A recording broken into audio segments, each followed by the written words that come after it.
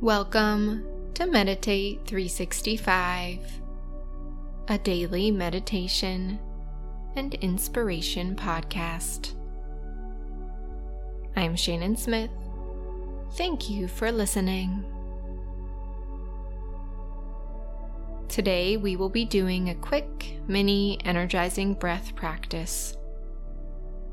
The lion's breath is great for releasing tension, stress, anger, and boosting your energy.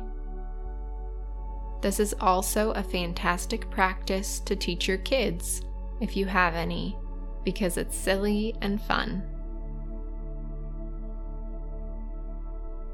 To do the lion's breath, we will breathe in normally, filling up with air.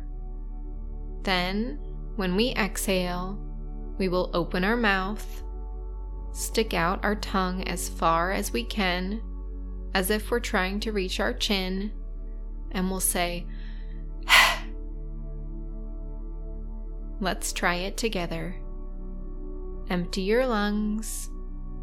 Inhale, 2, 3, 4. Exhale, stick out your tongue. Breathe normally. Get ready for another lion's breath. Empty your lungs. Inhale, 2, 3, 4. Exhale, stick out your tongue. Breathe normally. Get ready for our final lion's breath.